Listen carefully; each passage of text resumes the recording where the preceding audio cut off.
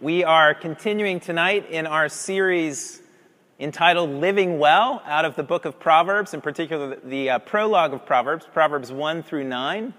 And we've seen over the last several weeks some key features of what it means to actually live well, which is what the book of Proverbs and what wisdom is ultimately about. It's about skillful living, or living in accordance with the design of creation, in harmony with the tune of creation, if you will, and of its creator. And there is no more appropriate day, perhaps, to be talking about living well than on this day, the day of the Feast of Pentecost, the day that we celebrate the giving of the Spirit, who enlivens the people of God to actually live the resurrection life in practice, day in and day out. So there's a connection between what we're celebrating today and what we're going to continue to dig into this evening in the book of Proverbs. It's the Spirit that gives life. It's the Spirit that enables us to resist the ways of the world, the ways that are natural to us, and to embrace the ways that are supernatural, the ways of God, the ways ultimately of wisdom, as we've been talking about over this last month or so. So we've seen some keys. We've seen that to have wisdom, you must fear the Lord, which is to give up the culture's number one idol of autonomy, the freedom to do what I want.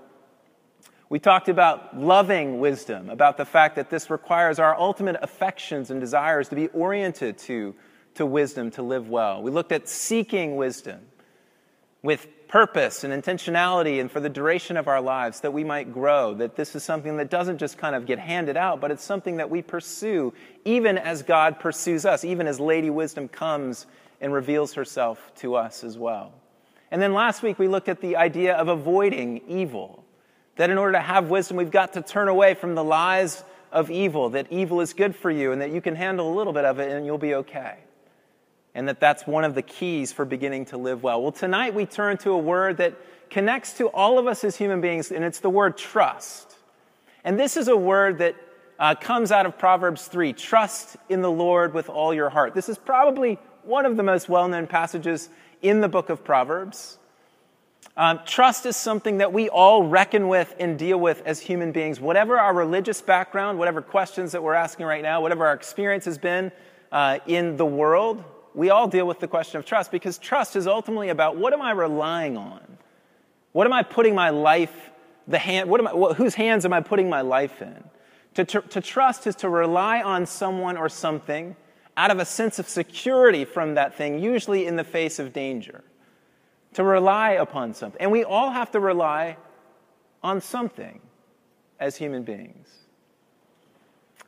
Last fall, I was hiking in Montana, and we came, at the beginning of this hike up a peak, we came to this river. It was a medium-sized river, and it was probably about a 30-foot gorge. And across the river, to get across the river, there was one lone suspension bridge that just kind of sat there. And it was a little foreboding, especially with the sign next to it that said, only one hiker at a time.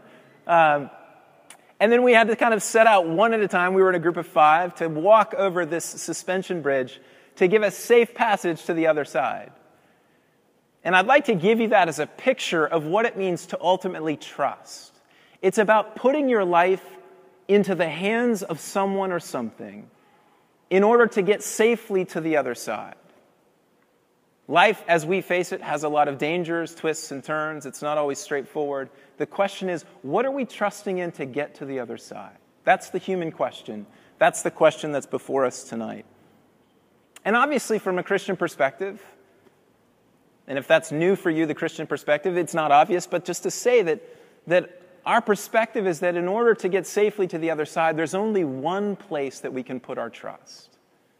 I'm sure there are a lot of different places that we can try to put our trust into and that we do put our trust into, but there's only one reliable suspension bridge across the gorge, and that is God Himself, who's worthy of our trust, of our reliance, of placing our life in His hands.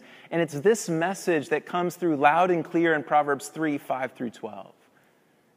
The Father, another one of His lectures to the Son, saying, trust in the Lord with all your heart, and do not lean on your own understanding. In all your ways acknowledge Him, and He will make straight your paths. Be not wise in your own eyes, fear the Lord, and turn away from evil. It will be healing to your flesh and refreshment to your bones. So I want to unpack a little bit of what he says about trust and about trusting in the Lord in this passage. He obviously commands trust. This is his exhortation to the Son. Trust in the Lord with all your heart. There's a key here. There's 2 times that the word all is used. And it says something about the nature of the trust that we're being asked to give to God, that it's an entirely comprehensive, exhaustive, exclusive kind of trust. Trust in the Lord with all your heart. In all your ways, acknowledge or know or desire him. We have a tendency to compartmentalize, don't we, in our lives? We have a tendency to say, well, I think I can trust in God in this area, but in this area, in my romantic dating life, or in my career, or in this unique problem that's just entered into my life, in this situation, or with this particular relationship, which is quite challenging and difficult, I think in these cases, I need to take matters into my own hands. And we've looked a little bit over the last several weeks at the importance of the duration and the comprehensiveness of walking in this way. Fear the Lord all the day, not giving in to those moments. And that's, in a sense, what the Father is saying about this aspect of trusting in the Lord. With all your heart, don't hold anything back.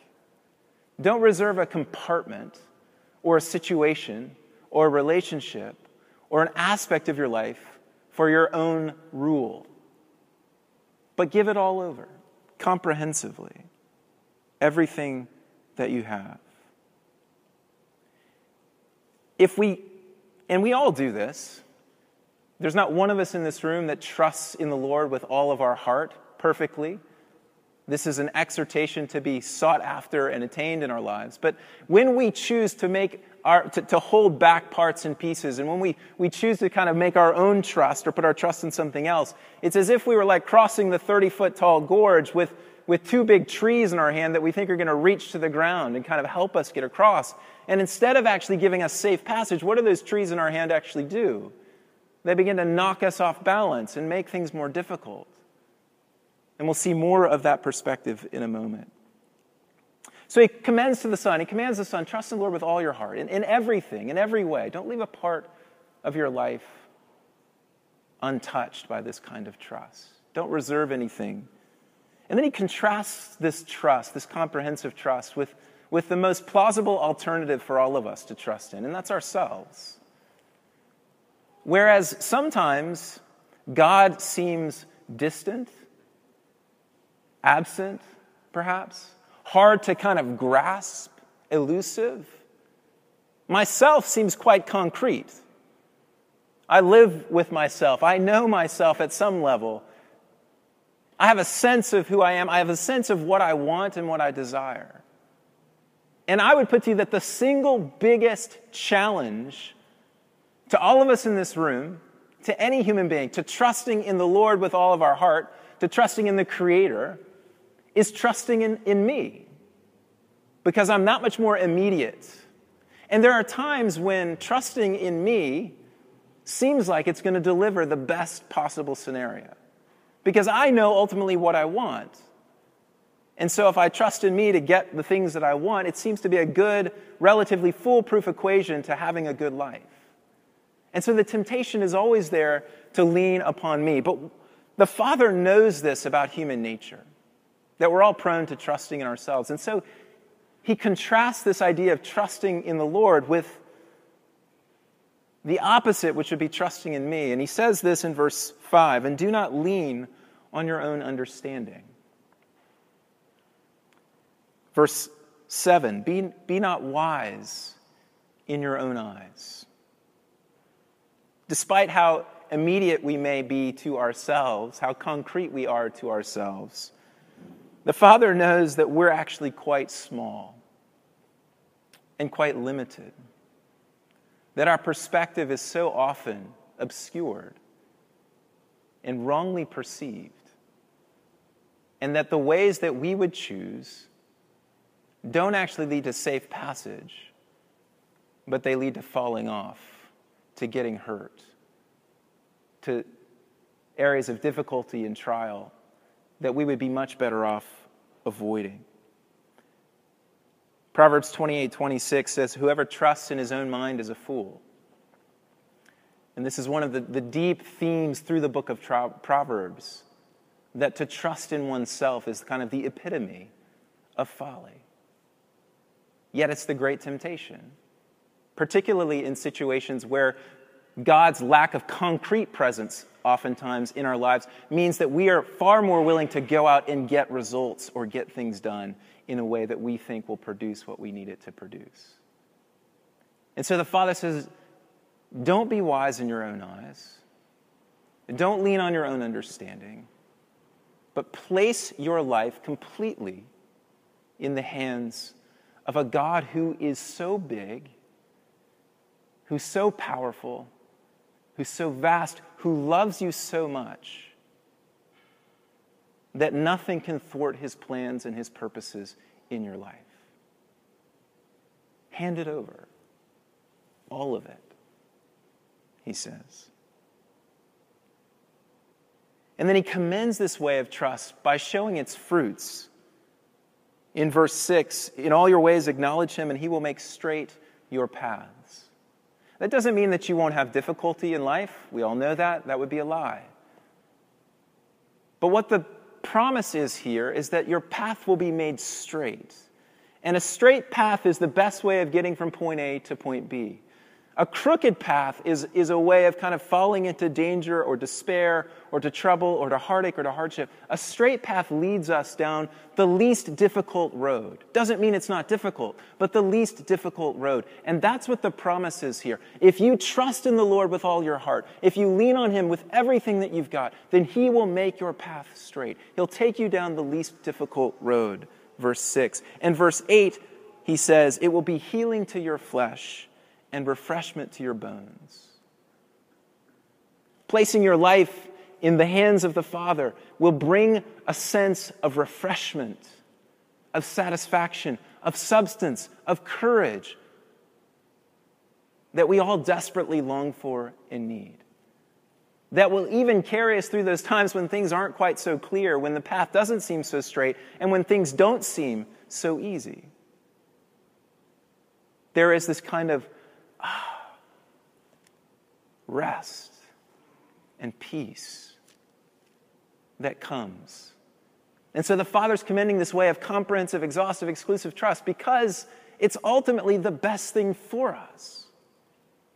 And he's not rebuking us for our difficulties in trust because we all have them and saying, well, therefore you don't really trust in God. He's saying, no, this lack of trust is actually the way to heartache and discouragement. And I want to spare you those things, and I want you to have this kind of refreshment and healing in your life. And so trust in the Lord with all of your heart. Give up your own way and lean into him. In verses 9 and 10 and 11 and 12, he puts this kind of trust and applies it in two situations where it's hard to trust. And we all identify with these things. The first is verses 9 and 10. He says, honor the Lord with your wealth and with the first fruits of all your produce. Then your barns will be filled with plenty and your vats will be bursting with wine. This is the situation of success. This is the time when life is going well. There was a 19th century Scottish preacher, Andrew Bonar, who said, let us be more watchful after the victory than before the battle. Again and again, the Israelites are warned in the book of Deuteronomy with things like this. Take care, lest you forget the Lord your God by not keeping his commandments and his rules and his statutes, which I command you today. Lest when you have eaten and are full and have built good houses and live in them, and when your herds and your flocks multiply, and your silver and your gold is multiplied, and all that you have is multiplied. That's a picture of everything going really well, of having much and enjoying success. The next verse says, but then your heart be lifted up, and you forget the Lord your God, who brought you out of the land of Egypt and out of the house of slavery. When everything is going well, trusting the Lord with all our heart feels unnecessary because things are going well. Because we have a sense that what we have in our life, what's been given to us, is not just something that's been a gift, but it's been the fruit of our hard-earned efforts. It's the just desserts of our our path and our discipline and our approach to life. And it can lead us to this place of forgetting the provision, the provider. And the Father knows that this is a situation where trusting seems unnecessary. And so he commends to the Son to honor the Lord with your wealth, with the firstfruits of all your produce. Give. To honor the Lord means to consider him as weighty, to bring fame to God through the use of your abundance. And as you do so, as you put these treasures into the Lord's hands, it expresses that you deeply trust him, and it works that trust more deeply into your heart and into your life on a day-to-day basis. Now, this verse can be taken out of context and turned into the prosperity gospel, right? Give, put $50 in the plate as it comes by tonight, and there'll be a $100 bill waiting on your porch when you get home, that kind of thing. And obviously, that's not what is meant here or in any other text of Scripture. But it's this sense that as in your moments of success and abundance, as you choose the path of trust, and as you demonstrate that trust by honoring God with what he's given to you, and by giving it back to him, that he will care for you. He will sustain you. He will continue to bless you and enable you to live and to continue to give, to bring glory and honor to his name. It's a promise. And it's a promise of God's sufficiency to provide for you and to continue to provide for you and to sustain you. So he commends to trust in times when it doesn't feel necessary. And the second, my son, verse 11, do not despise the Lord's discipline or be weary of his reproof, for the Lord reproves him whom he loves, as the father of the son in whom he delights. And I suspect this is the situation of trust that we all identify with perhaps a bit more. And this is those moments when life is going so hard that trusting in the Lord with all your heart feels impossible. It's interesting, the choice of words. Do not despise the Lord's discipline or be weary of his reproof. Despising and growing weary. It's in those situations when things are kind of difficult and hard, when dreams have gone unfulfilled, not just for months, but perhaps for years, when there are desires that are unmet, that aren't getting met, that are good and godly desires. These are those moments when the world just starts to kind of cave in a little bit, and you feel like you're being attacked from every different angle. And you know these words, trust in the Lord with all your heart, and yet it just feels impossible to do that in a moment like this. Because if God was really here, and if God was really present, if God really cared, why wouldn't these situations and circumstances be different? And so the transition starts to take place from a place of trust and of relying upon God solely in my life to starting to kind of clench my fist and starting to shake my fist and starting to get resentful and starting to get angry and starting to doubt the goodness of God and starting to question whether he's even there and turning to these places then of darkness. And this isn't to say that we don't struggle by any means. Of course we struggle. But there is a path of wrestling and struggling that is deeply trusting at the same time. And then there is a path, and this is the path that the Father's kind of applying this message of trust into that actually says, no, I start to turn my back and turn my face upon the living God, and I walk in my own way. And I despise what he's allotted in my life.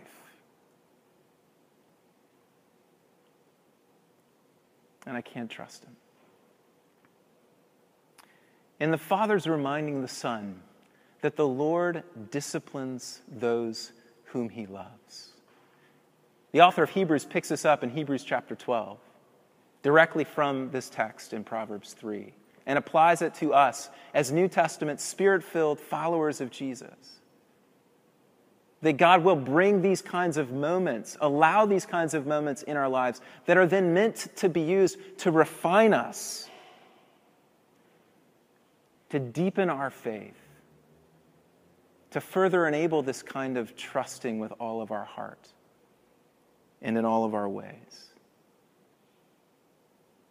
And so if you're in one of those situations in general, perhaps in a more pointed way or just kind of a general fog over the last year or 2 or 3 or 4.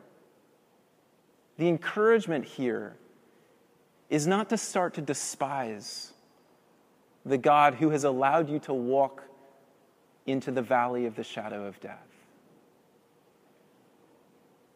But it's to seek his presence in the midst of it.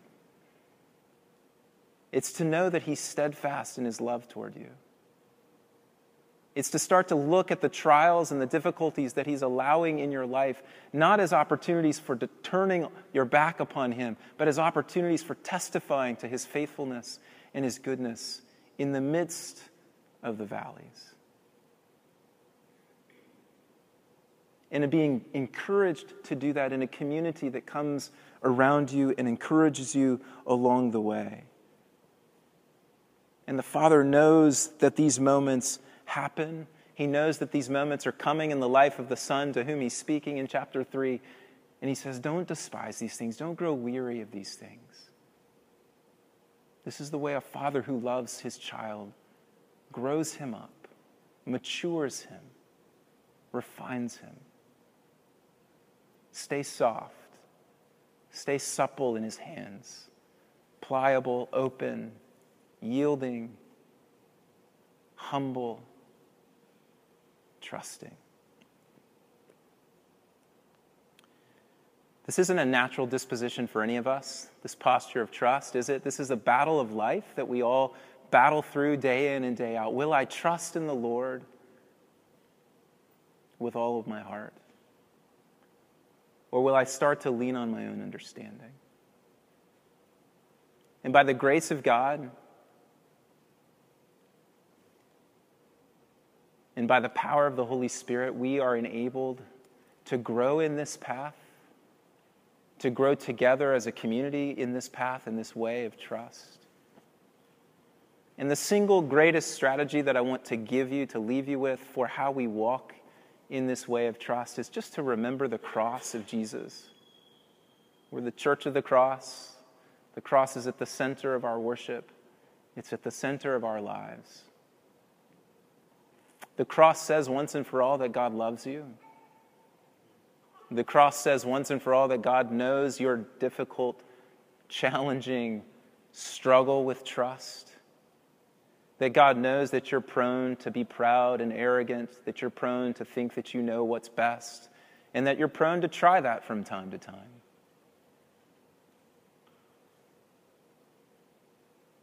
And that he's taken the gap that creates between you and him, the enmity that creates between you and him, and he's dealt with it decisively because he loves you. By nailing it to the cross. We do this every week. We'll do it tonight at the benediction. Our difficulties, our problems, the devil's works. Well, those aren't things that are just external to us. Those are things that happen inside of us as well. And we send them to the cross because it's at the cross that we see the sufficiency of God's remedy for our trustlessness, for your trustlessness, and for mine. And so the way to grow in this kind of trust is not just to exhort you to trust, but it's to point you to the faithfulness, to the steadfast love, to the commitment of the God who loves you more than you would ever know, more than we ever deserve. It's to celebrate that love. It's to glory in that love, in that compassion, in his forgiveness that's expressed for you and for me. And so I want to commend that to you as the how behind this message of trusting in the Lord with all of our heart, this path of living well, this path that leads to refreshment to your flesh and healing to your bones. To look at the cross and to pray for the Spirit of God to fill you again, the Spirit who shines the light upon the work of Christ on the cross. The Spirit who enables us to appreciate the steadfast love of God, the mercy of God, and to begin to grow along this path of trust, of yielding, perhaps particularly in those areas where we're most prone to leaning on our own understanding. So hear God's invitation tonight to you to lay those parts of your life down because of the cross. It was for you. and it was for me. Amen.